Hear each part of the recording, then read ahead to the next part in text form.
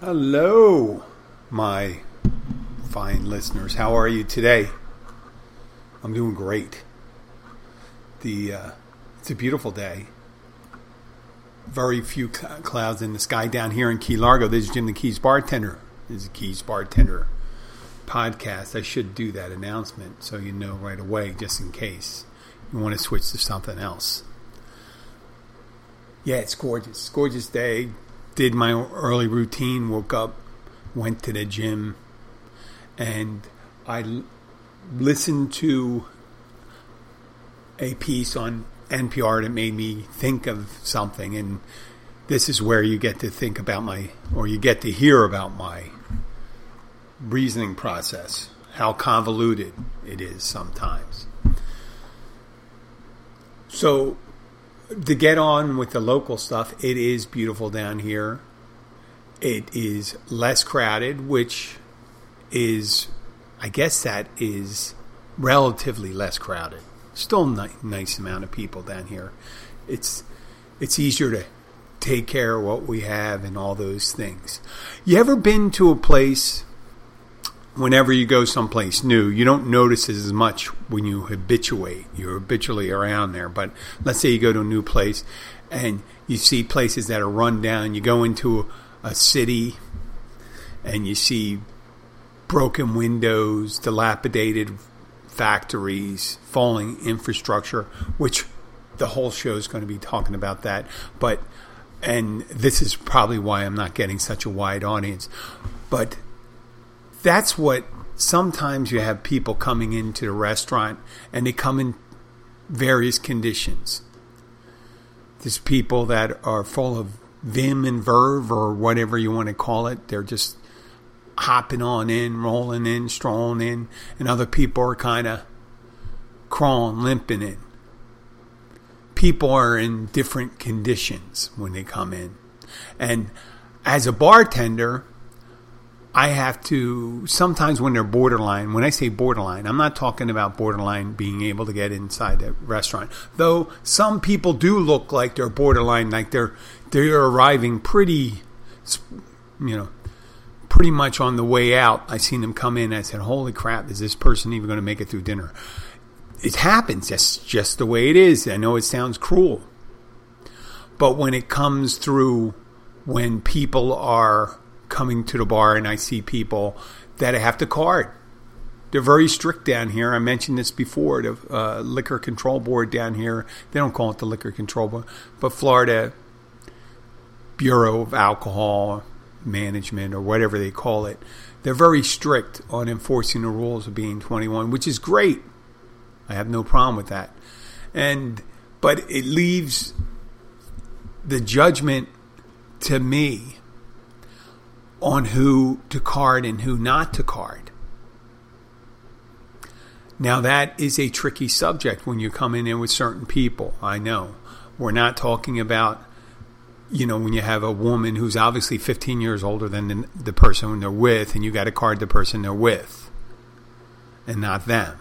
That becomes apparent. It's just saying, hey, listen, you don't even look close to 21. I'm not going to bother with you. And what I try to do is walk that thin line, thread that needle where you're not offending someone. Sometimes a young person gets offended. Yeah, and there's some people you look at and they say, well, we're only a couple of years apart. And I'm looking, okay. Well, in some people you look at, the person who you card is in their early 30s. And you would say, man, I would have guessed you're in their early 20s. We're supposed to card anyone 30, looking 30 and younger. But as I get older, I'm in my upper 50s, they look younger. I don't see it around the eyes as much.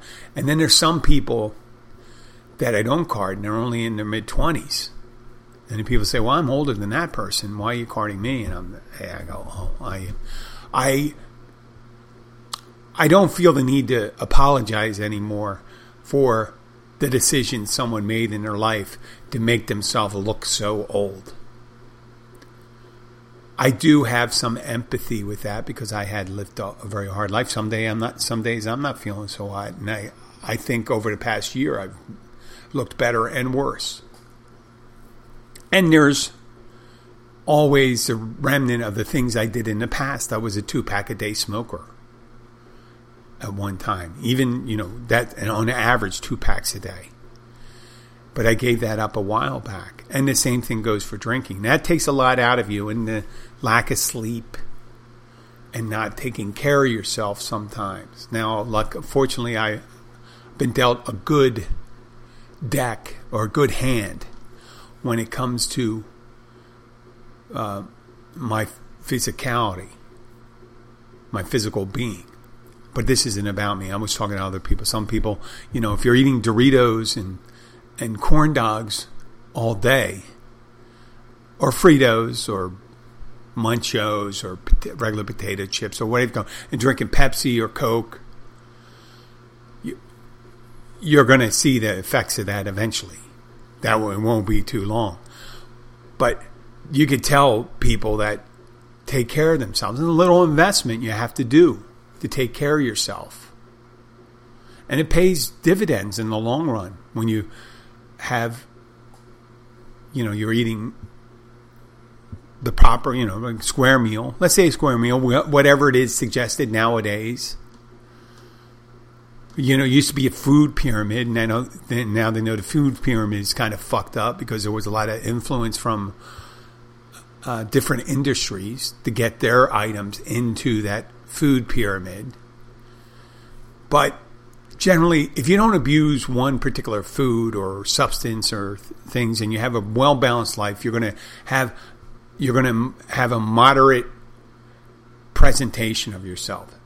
And a lot of people are outliers on that. Some of the ones that are really bad, they're in their 20s and they start really getting beat up looking. All you have to do is go to the Monroe County Sheriff's Office police blotter to see the recent arrest and try to guess the age of the people that are arrested. Yep. And they're usually, so many people with DUI and fighting and things like that, they can take care of themselves. That doesn't mean they're taking care of their inner selves and things like that. But I'm getting away from that. What I'm suggesting is that the people that seem to do the best are people that take care of themselves. And the ones that are at the top of that have been doing it for a long time, taking care of themselves.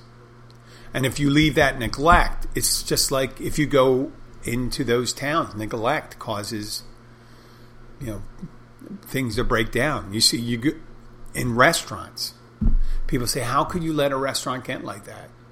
Well, a lot of these mom and pop places, they have shoestring budgets, right?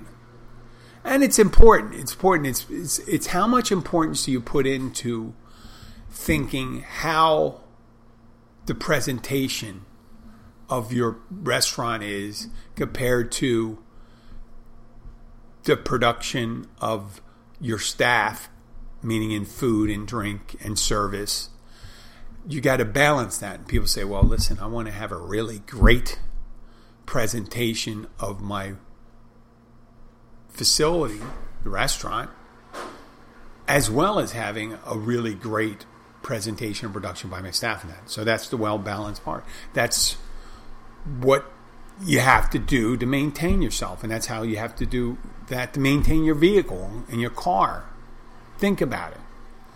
Neglect your car for a couple of years. Don't change your oil. Don't change your filter. Let the tires get worn down to get bald. Don't get, it's not tune-ups anymore, but let those little knocks build up and see what happens.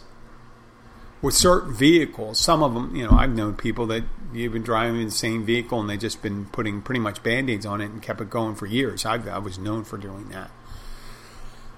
But if you take care of those things, it usually gives you a lot more return, meaning it's more functioning. Same thing goes for housing or your body.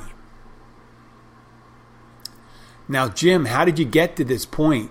By listening to a piece on National Public Radio. I'll tell you why. This is it. they were going over a historical piece, and this is the long and winding road of my crazy thoughts, I know. But they were talking about in 1971, 72, there was an international tournament, and table tennis was, I think it was a championship. I don't know if it was Olympics or what happened, is that an American player was invited to get on the People's Republic of China's bus. At that time, 1970, 71, they were in the Cultural Revolution, Mao Zedong. It was consolidating his power after years of being in power, but they consolidating it even more right before he died, a couple of years before he died. And China was shut off from the world. The Cultural Revolution, that no one really knew what was going on there, the power structure, who was in charge, knew what the Chinese. So China started opening up again in the early 70s, and that happened with, that's why they call it ping pong table tennis diplomacy. So the U.S. was playing in China, there was U.S. members playing in China, U.S. teams playing in China, and China coming to the United States and playing here. And one of the members of the Chinese People's Republic table tennis team, they talked about how much they liked the United States. But the thing they were surprised at was how poor the infrastructure was here in the United States. That was 1971. Okay? We're still, and this is 50 years later, we're still talking about it. Now, obviously, let me put this here. Things have been done since 71 till now in those 50 years. Otherwise, if they weren't, the roads, the railroads, the airports, everything, there would be so much, it would be completely dilapidated. Much like one of these things you see in the future where it's like 100 years post some natural disaster, and the government's gone and society's fallen and stuff like that. You just see trees growing up in the middle of the highways and rusting bulks of cars and trucks and buildings falling apart. But let me go over what this made me think of when I heard that guy say that in 1971. That was the end of the story for me. I guess I should have kept on listening, but the story was not talking about, I don't think the piece was talking about our failing infrastructure, but they mentioned it, which was this thing that made me think about how little we have done in those years. Now, I was born in the early 60s. I remember the early 70s. And I thought things were pretty good. Now, in some of the city, I used to, in Philadelphia, the elevated trains and the subways, they had seen better days. Now, they were already 20, 40, 50 years old. And they needed to be replaced. And they did upkeep on it. And they have done upkeep on the elevated train. But it wasn't, what we did was like putting a new coat of paint on an old car.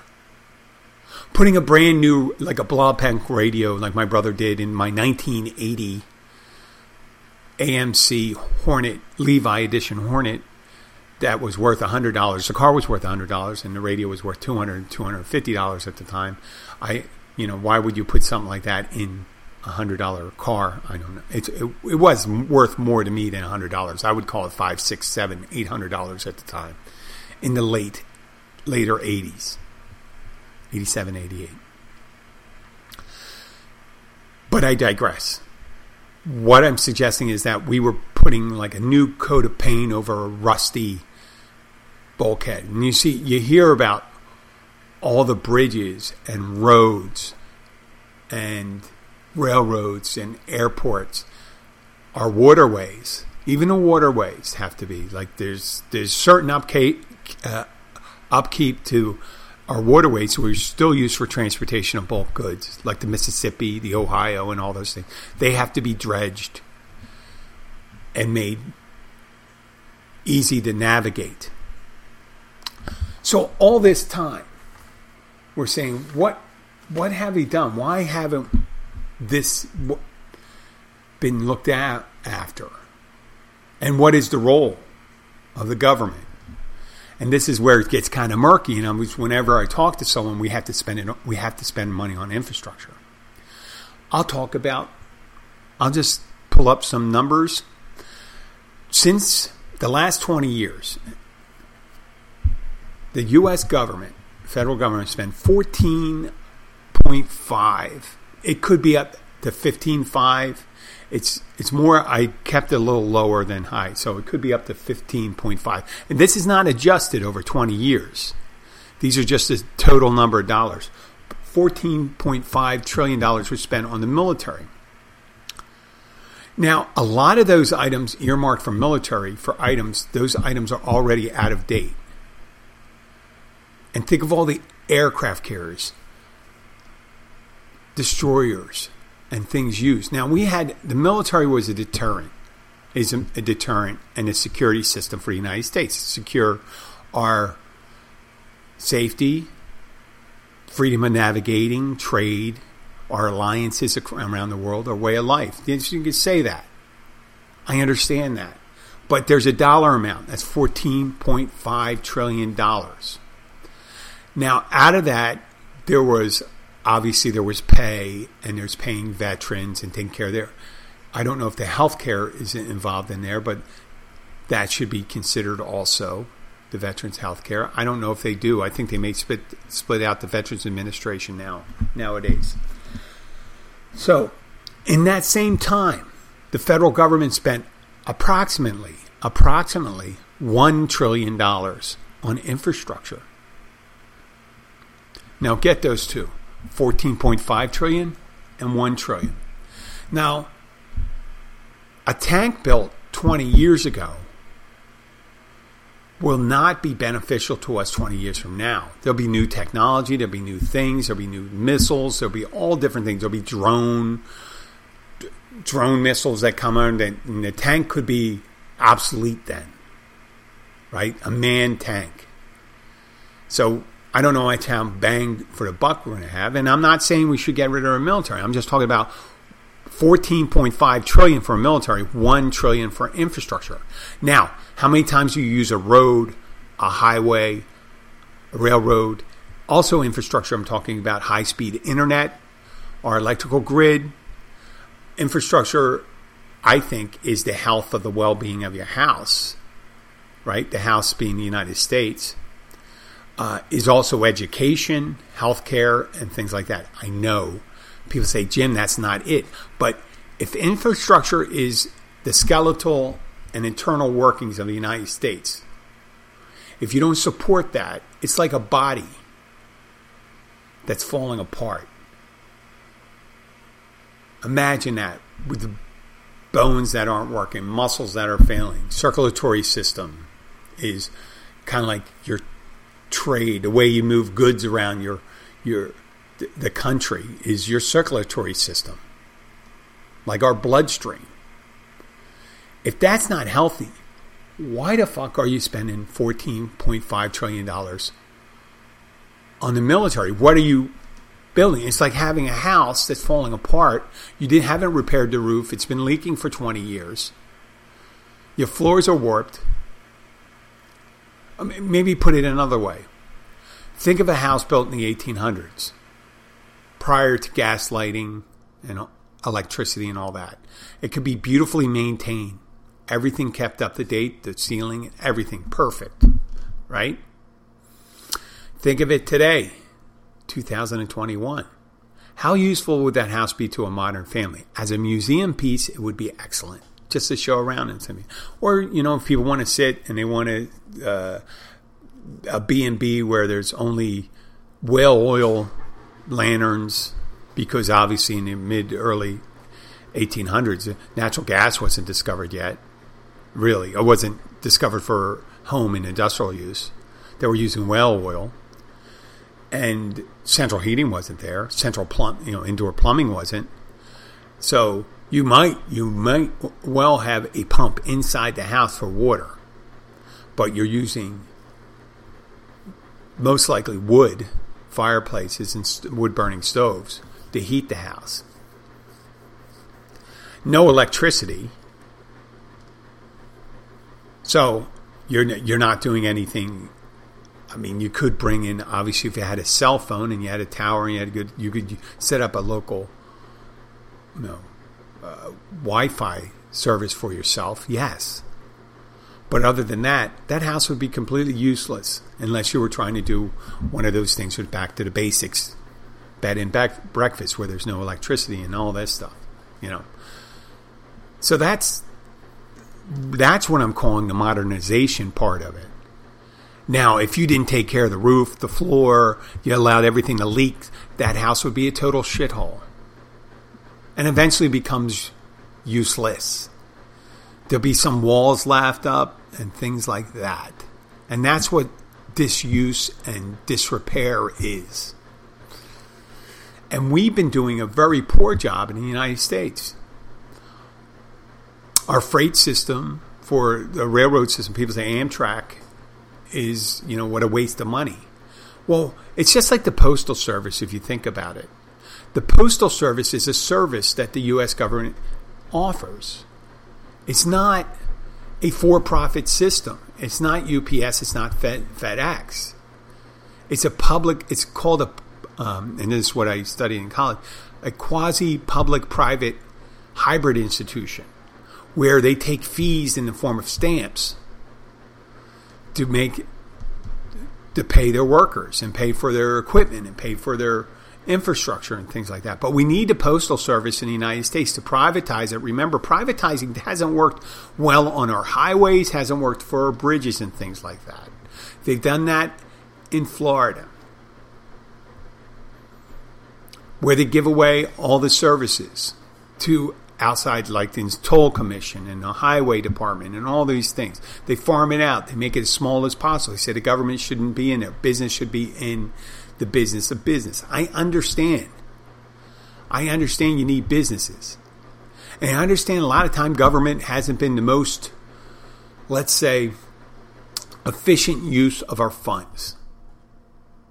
Most efficient use of our funds. But just remember, when you talk about that $2,000 hammer that the Department of Defense bought. Now, the Department of Defense put out the specifications for the hammer, but a private company is charging someone for that. And it doesn't take $2,000 to make the hammer. Specifications do cost, certain military specifications does drive the price up on certain items. But a lot of it has to do is because if they're going to buy them in bulk, or they're going to buy them, they just have a couple items that they're doing. So that's when you see these fighter jets that cost $100 million, $200 million a piece. If you're making 5,000 of them, the price goes down sometimes. But you're still paying an enormous amount of money that eventually for something's going to become obsolete.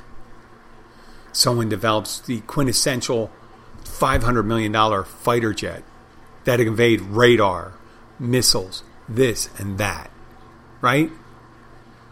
And it costs for a squadron of them, let's say it costs $100 billion. Well, what happens if someone spends $5 billion building a hypersonic missile that's designed to take that jet down? And it takes 4 of them to do it. Well, there's still a better return for your money than it's just one of those things. It's like aircraft carriers. And I'm a Navy guy. The fully outfitted aircraft carrier, after you build it, nuclear power plant, and put all the aircraft on it with the state-of-the-art aircraft, I don't know what it is now, $50 billion? $60 billion? Where $100 million missile can take it out. I know they have a high-tech security system, stuff like that. But how many, on a $50 billion aircraft carrier, how many $100 million missiles would you use on that? Right? Well, they could run. What can they run? Like 50, 500? If it takes fire 500. Now, granted, if they fired like 20 of these hypersonic missiles at an aircraft carrier, and let's say they cost $100 million a piece, and I don't think there's any of them that cost $100 million a piece. A couple of them get through, and that's where you lose your money. It's like saying I'm going to build a house, but I'm going to I'm going to put everything on the inside of the house. It's going to be top quality. Normally a house like that would cost, let's say, $500,000. What I'm going to do is build it with the best stuff inside. It's going to cost $5 million. But the outside, I'm going to make it out of glass. Okay. So there you go. You got the inside, you spent the best on, and the outside, you made of glass. So you got to have a balance, right? You got to have a good outside. You got to have a strong roof. That's why I have metal roofs here and things like that. I'm not suggesting to get rid of all the military spending. We do need a national defense, but we got to put it in perspective. What are we defending if we're not going to be healthy? It's like saving up, and put it another way, I can use the metaphor of a homeowners association. A homeowners association, a quintessential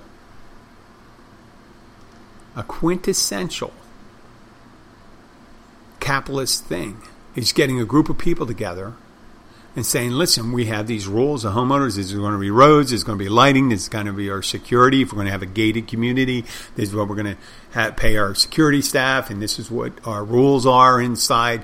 And this is what our garden is going to be like. And we're going to make sure these trees are planted and these flowers are planted and all this stuff. And we're to the minute details. And everyone contributes money into it. Everyone contributes money. And it usually has to do with your property. The value of your property. Right? So if you have a tiny property, you don't spend as much as someone who has a property that's 20 times bigger than yours. So that is progressive. That's progressive taxation.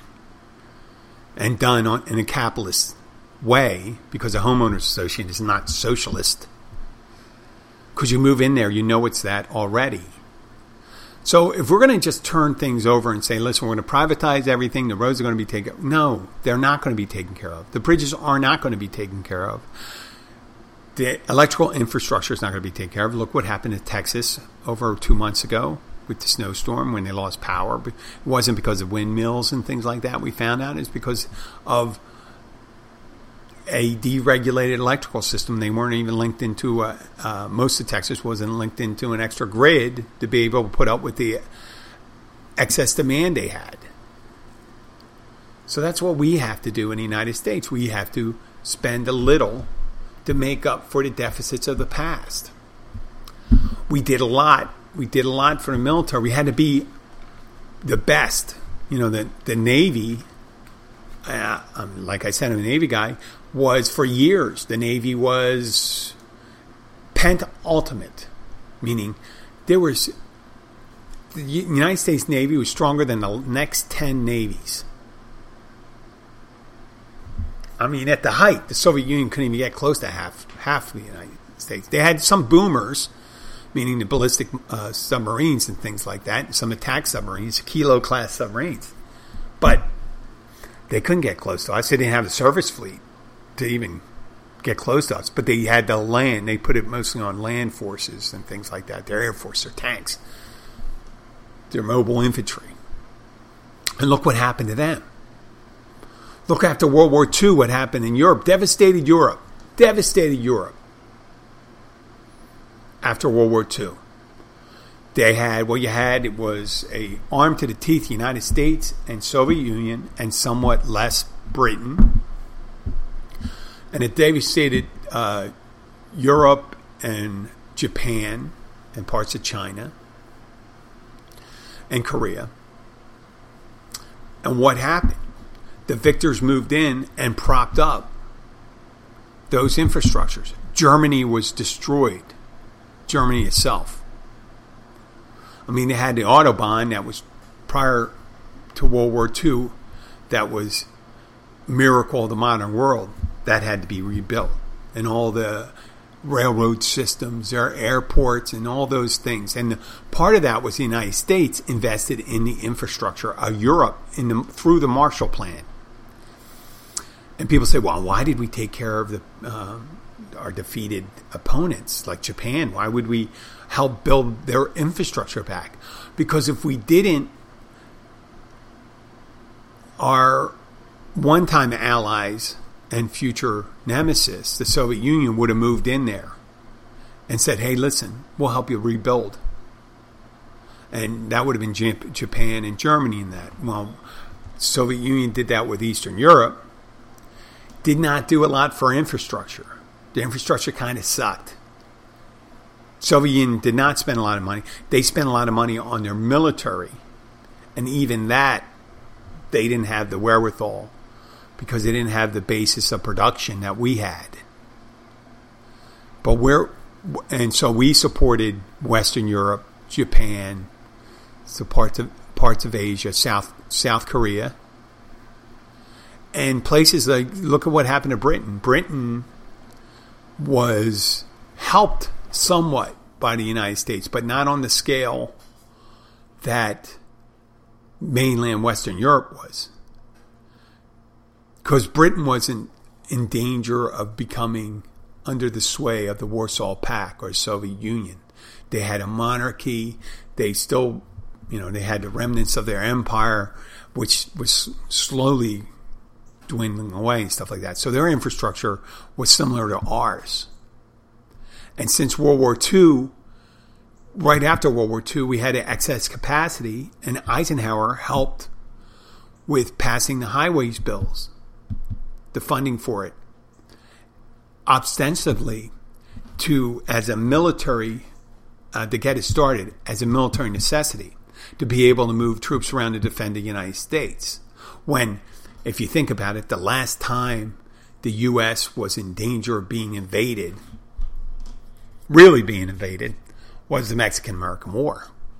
And it wasn't even part of the United States then. Lincoln said it best. I mean, who was going to come across these two giant oceans and try to do a landing, without having established a beachhead? And people say, oh, that's Cuba. Well, Cuba, they couldn't barely get on the beach here if they wanted to. So our infrastructure is very important. And if you go over to the places in Europe, you see these beautiful airports and subways and bus systems and roads and boulevards and all those things. And you say, oh, they're socialist. But their infrastructure is excellent. That's the way they got to it. It's not necessarily we have to be that way, but we have to be as budgetarily smart as they were. They didn't spend all their money. I know people say, oh, well, they were in NATO. Why didn't they spend their fair share? Well, they were spending on their infrastructure. That's why their education systems are excellent. Their roads, their health systems. We don't have that here. So we took care of everyone else. We protected everyone else as a neglect to ourselves. Even after the Warsaw Pact fell apart, my wife comes from Poland. If you go into Poland, in the last 26 years, they've had a significant infrastructure upgrade. Their roads, their highways, their airports, public transportation.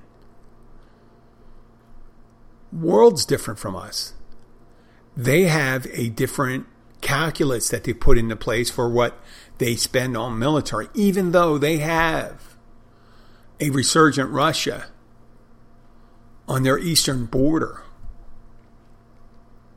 When, they have Ukraine and Belarus and all that stuff, but Russia was always kind of a nemesis for Poland. They still spend money on infrastructure and make it a priority. So think about it when you look at someone walking down the street and you say, well, is that person 50 years old or 7-year-old? And wonder what they did their life to get into that position. Sometimes it could be a disease you don't have anything to do with. A lot of times it has to do with lifestyle choices. So if you decide that I'm only going to get 4 hours of sleep, I'm going to drink a lot, I'm going to smoke, I'm not going to exercise, I'm going to eat food high in salts, sugars, carbohydrates, and fats. So your you're using a cane, or if you're fortunate, a scooter to go down the street, and you see that person using a scooter or something, you think, oh, well, I hope. What do you hope? You hope they would have made better choices? It's already done. And there's always, and I always say this to people when they come in the gym, and this is my gym metaphor. While you're still drawing breath, and if you're able, somewhat mobile, obviously if you're not mobile, it's harder to do. You can always better your predicament from day to day. It takes the bigger the hole you put yourself in, the little more digging it takes you to get out. So you should be careful how you live your life, because you got to think of how you're going to be in your old age, and we're getting into decrepitude right now, the United States, and we don't need to be there. We don't need to be there. Why not? Why not make a choice to say, listen, we want to be healthy. We need to go to the gym. People say militaries are fit body and all that stuff. Well, that's like training to fight, but after you're done fighting, you're done. Right? What do you have to come home to after you're done? You come into, you win your fight, and you come home, and there's rats running around. You don't have any food in the fridge. Electricity's cut off. There's got to be better answers. We got to put our predicaments, our priorities in proper perspective. So, if anybody ever asks me, what do you think all this money they're spending on infrastructure stuff? I said, it is time for that. And for America to be healthy, it needs all parts to be healthy. I mean, there's always going to be places that are slightly depressed, but we shouldn't be all parts undeveloped. So, I know it was kind of a downer, but that's how I start my thinking. Some guy on the radio mentions a story about a ping pong player that thought the U.S. was nice except for the infrastructure falling apart, and it made me think of all those things. And if you think a private company is here to make America look better, guess again. A private company, their responsibility for a private company is to make money for its principals or stockholders, to make the most. It is not to provide a bargain to the U.S. for building highways, railroads, and things like that. Their interest is to make money, as much profit as possible. I'm not making judgments whether that's evil or not. It's just the thing. Okay? So why would you automatically, say that a private company is automatically more admirable than the government? I mean, the government may they may want to provide services. They may do it inefficiently, but they're not doing it for a profit. They may do it inefficiently, but they don't have to ensure a profit to someone. Their profit is the delivery of said services to whoever the consumer is. Okay? And if they deliver that, they completed that. Now, with the more efficiency they do, the more bang for your buck you get. Private companies, they don't care as much. They want to get as much money for the item that they sell. I'm not saying that's good or bad, but that is their mode of being, modus operandi. That's the reason why they're here. So, yeah, private, public, and all those things, lose the things socialist, capitalist, and all those things. What do we want? What do we want? We want a healthy America. I didn't say anything about laws or anything. We want a healthy America, and that means a well-educated America that gets around on its own, that has access to health care and reliable transportation. I did say educated because so we can be able to handle the challenges of the future. And that makes for a healthy United States. That's making America great again. When we were in 1876, when the first Centennial Exhibition occurred in Philadelphia, and they introduced the telephone in the Centennial Exhibition in Philadelphia, and a lot of other modern items. That could be us again. We are doing it now. I mean, we went. Hopefully, if you're listening, you believe it. We sent humans from Earth to the moon and then back. And now we're planning on sending them further out. That's the U.S. We're the ones that won World War II. The ones that came up with the vaccine so quickly. And it's instituting the dissemination of the vaccine is at a high rate. I mean, we're not doing so good at the hygiene part, protecting people from being infected, but, I guess maybe or maybe not, we'll learn. I've been going on too long. I'd like to thank you for listening. Once again, if you are in Key Largo, check out the Catch Restaurant at mile marker 102 Oceanside. If you do come in, tell them that Jim the Keys bartender sent you. And they're open every day of the week for lunch and dinner and happy hour Monday through Friday, 3:30 to 6:30. And they do cook your catch. Thank you very much. If you have any questions, please follow us on Facebook, Instagram, and Twitter. And any questions, send your request to jim@keysbartender.com. Thank you very much and have a wonderful day.